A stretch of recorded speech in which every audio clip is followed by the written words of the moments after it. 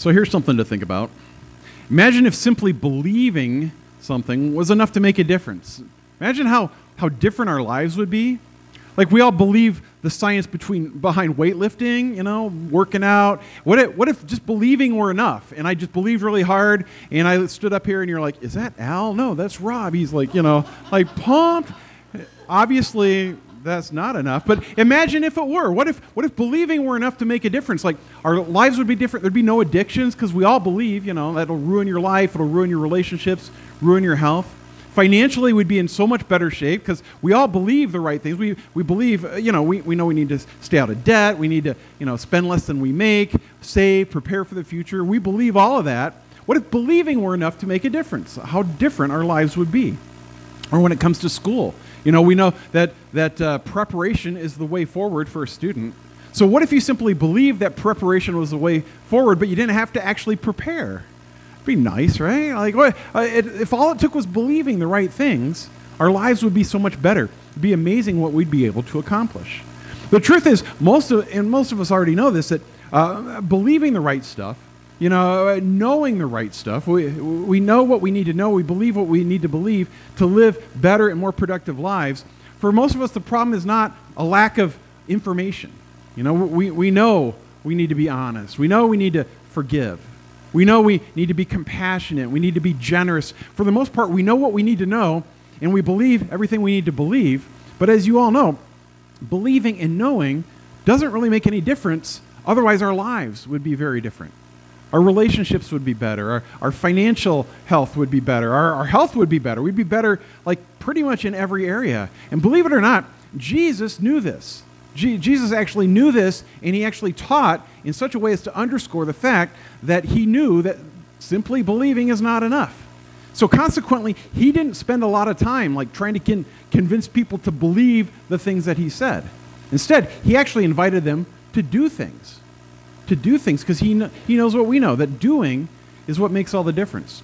And so Jesus would invite people to do what he taught. And he invites us to do that as well, because it's doing or not doing that makes the difference. And when it comes to our faith, man, if we believe all the right things, but we don't do anything with what we believe, our faith becomes feeble and fragile and frail.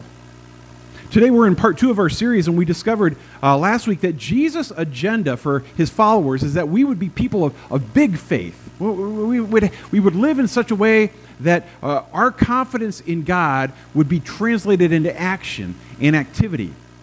That our trust and our faith in God would inform and impact our responses to the people and the circumstances around us. In fact, we saw last time that the only time Jesus was ever amazed by something, and the only time he ever marveled at somebody was when he encountered a guy who had really, really big faith, big confidence in him, and that person acted on that faith.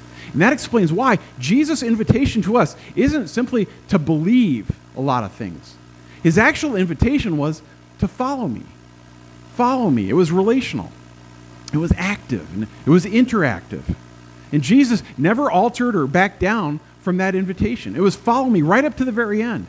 Right as he's about to go into Jerusalem for the big finale of his crucifixion, he'd still invite people like, hey, just lay down what you have and follow me. I want you to follow me. But over time, something pretty horrible happened. The church kind of dumbed this idea down. In fact, if you grew up in church, it's possible you never even heard the phrase, follow me. What you heard a lot was, believe in me. Believe me. And so the church reduced follow me to simply believe in me. And as you would imagine, in fact, as you've probably experienced, believe in me is a lot easier than follow me, isn't it? Believe in me is a lot safer than follow me. Believe in me is far less demanding than follow me. But unfortunately, just believe in me is an invitation that leaves you exactly where you are. No change required. And Jesus did not merely invite people to believe true things in him so they could go to heaven when they die. Just read the Gospels. That's not the case at all. Jesus invited people to live a life that actually reflected their confidence and their faith or their trust in God. So Jesus didn't invite people to simply believe things or even believe true things about him. He invited people to follow him and to wake up every morning with this question: what would I do if I was confident that God's with me? What would I do Not what would I think or simply believe, but what would I do today? How would I respond? How would I interact with people? How would I react? What would I initiate or what would I avoid? What conversations would I begin? Who would I forgive? Who would I ask to forgive me? What would I do if I was absolutely confident that God, the God who was revealed in the teaching in the life of Jesus, if that God was with me? And as we said last time, the reason God wants to build our faith into big faith is because the greater the faith, the greater the relationship. And the stronger the relationship, the more intimacy you have with your Heavenly Father. And that's His heart's desire. So in the series, we're asking the question and hopefully answering the question, over the course of a lifetime, what fuels and facilitates the development of enduring faith? The kind of faith that works itself out in the real world.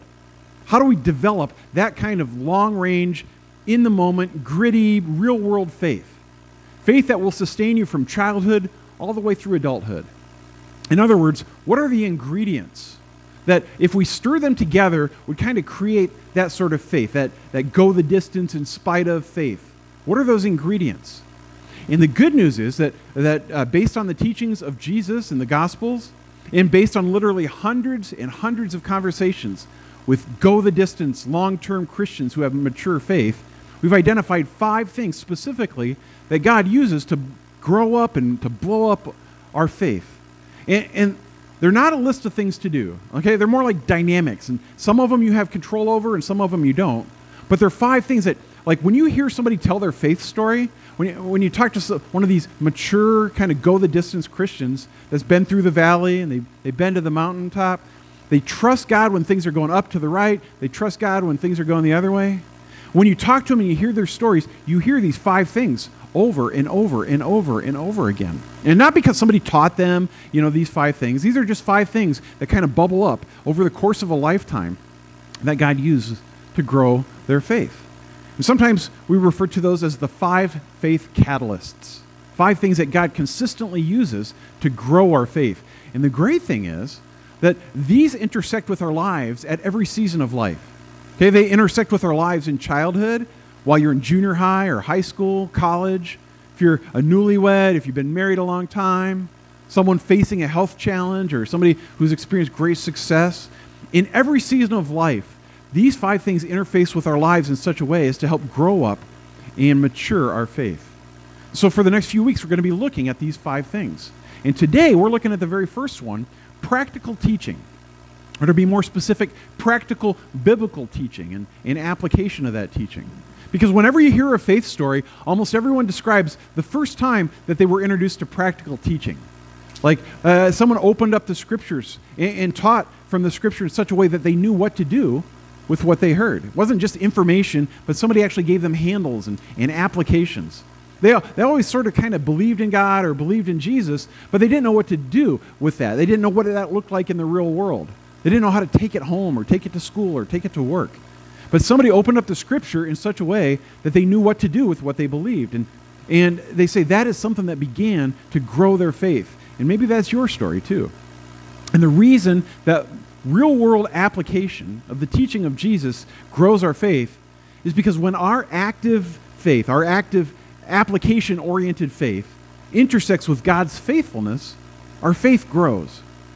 You kind of feel that nudge from the Holy Spirit sometimes. It's like, hey, you need to let go of that.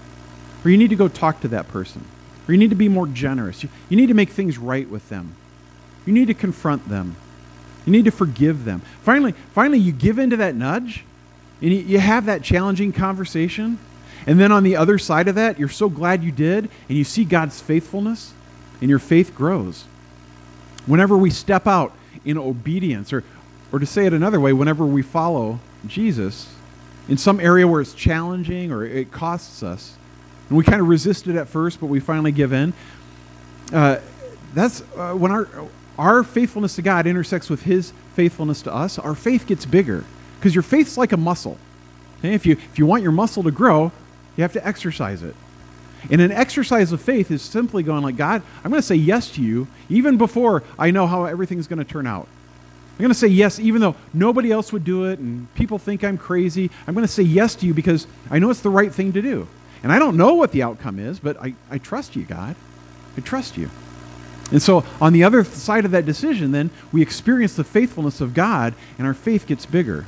But for many people, that never begins to happen until they're exposed to application-oriented teaching, either in high school or college or perhaps as a young adult or an adult. And the problem, and this is kind of generally speaking, many churches, they seem to be content with simply covering the material, just make sure people know the stories in the Bible. And here's some stuff the Bible says, God bless and keep you. I was on the staff of a church like that for many years. And the pastor was a great teacher of Scripture. He was like college-level teacher, but there was not always a lot of practical application. You kind of left going like, okay, well, I know a lot more, but what do you do with that? But when Jesus opened up the Old Testament to teach, it was different. Jesus taught application, not simply knowledge. And the best example of that is found in the book of Matthew chapter 7, if you want to follow along. And I kind of set the scene for you. Jesus has just finished what we call the Sermon on the Mount, and it's called that because he was on a mountain. He was on a mountain, he was talking to people, good acoustics, everybody could kind of gather around. He's on the mountain, he's talking to people, and this message is about what to do, not just what to believe. What to do. There's some belief parts, but at the core of it, it's about what to do. And the reason that Jesus taught in a very applicable way was Jesus knew simply knowing things is not enough to make a difference. It's what you do that makes a difference. And so the Sermon on the Mount is basically this. It's like if you had big faith, this is what you do. If you had perfect faith, this is how you would act. So he would say things like, somebody asks you to go 1 mile, you go 2. Somebody really, really offends you, go ahead and forgive them. Oh, and by the way, lust is a sin. Not just adultery, lust also. What you do with your mind, what you do with your eyes, that's a sin. That was brand new in that culture. And when it comes to giving, he said, just give as much as you can.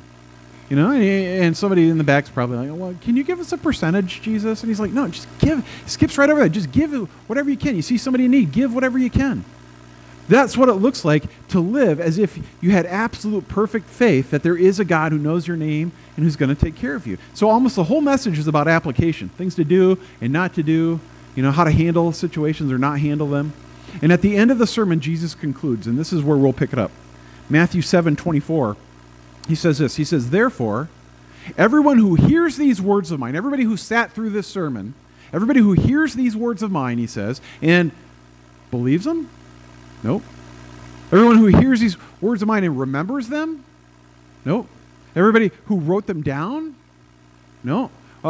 Who agrees with them? No. Oh, I know what it is. Everybody who hears and feels convicted by them. Because that's as far as most sermons tend to take us. Because we have this weird thing in the U.S. especially, where a lot of Christians, we kind of feel like, if we feel convicted, kind of beat up a little bit by the preacher, like we've had an encounter with God.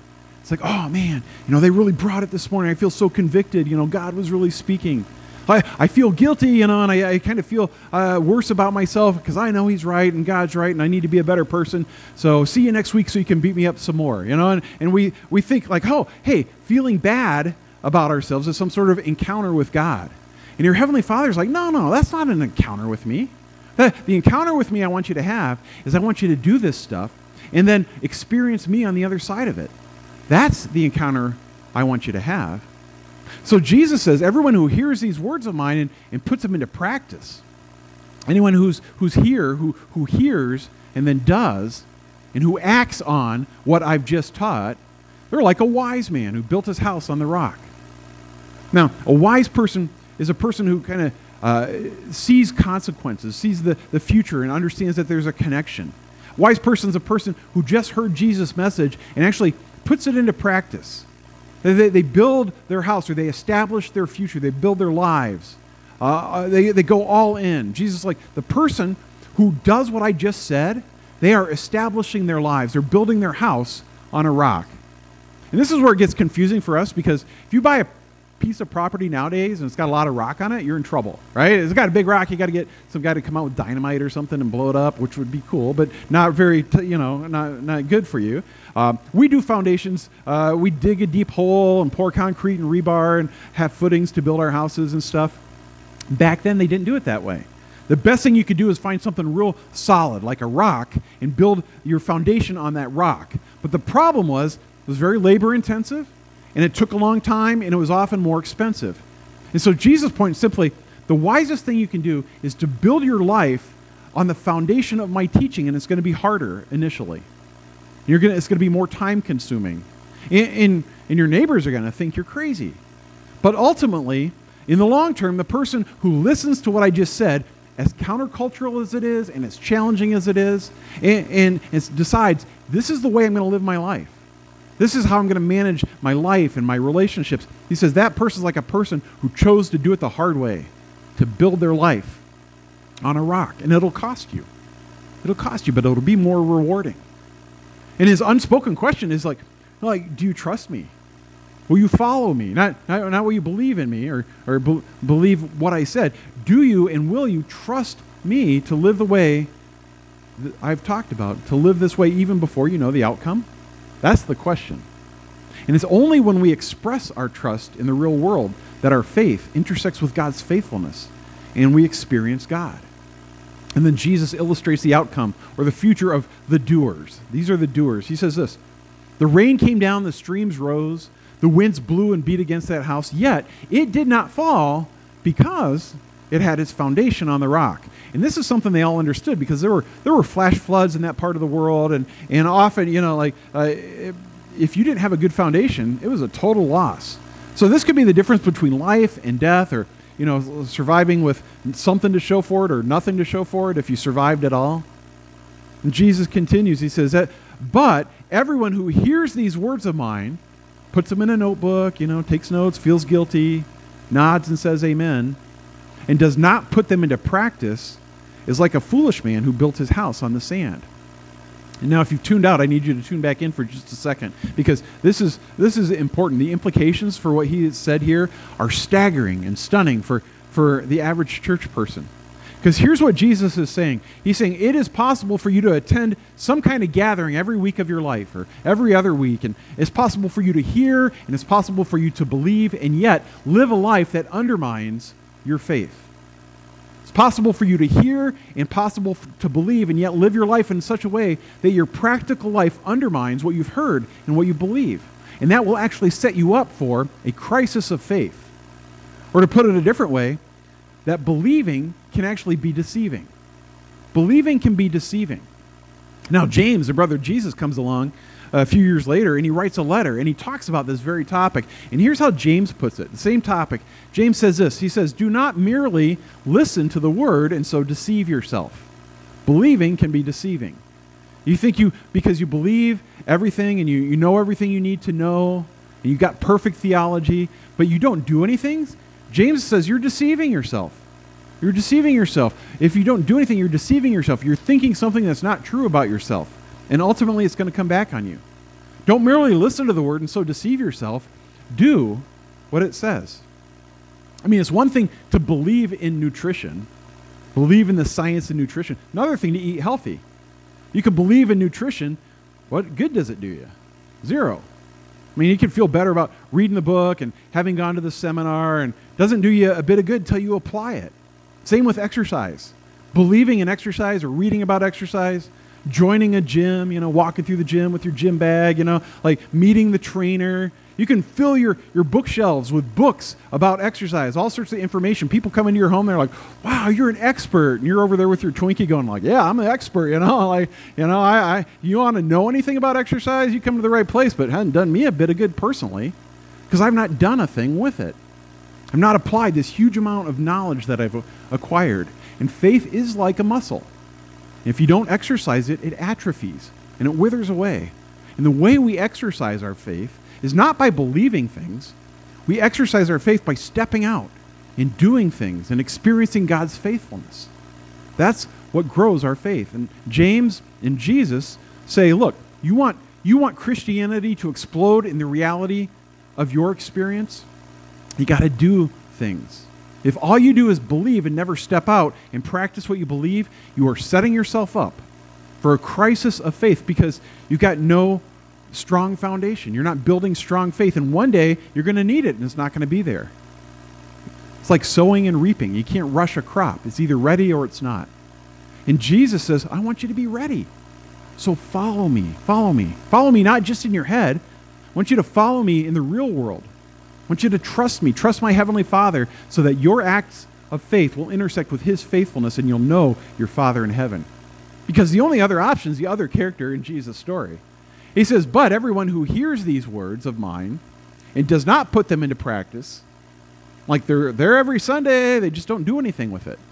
They feel convicted, and they wrote it down and maybe even memorized some of it. And they agreed with it, but they don't do anything with it. They're like the foolish person who built their house on the sand. It was quick, and it was easy, and they listened. They might have even, believed some of it, but they didn't do anything with it because it was just too hard or it was too complicated, it interfered too much.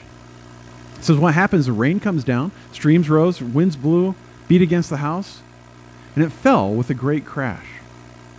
Do you know what people who listen and believe but don't do respond when the great crash comes?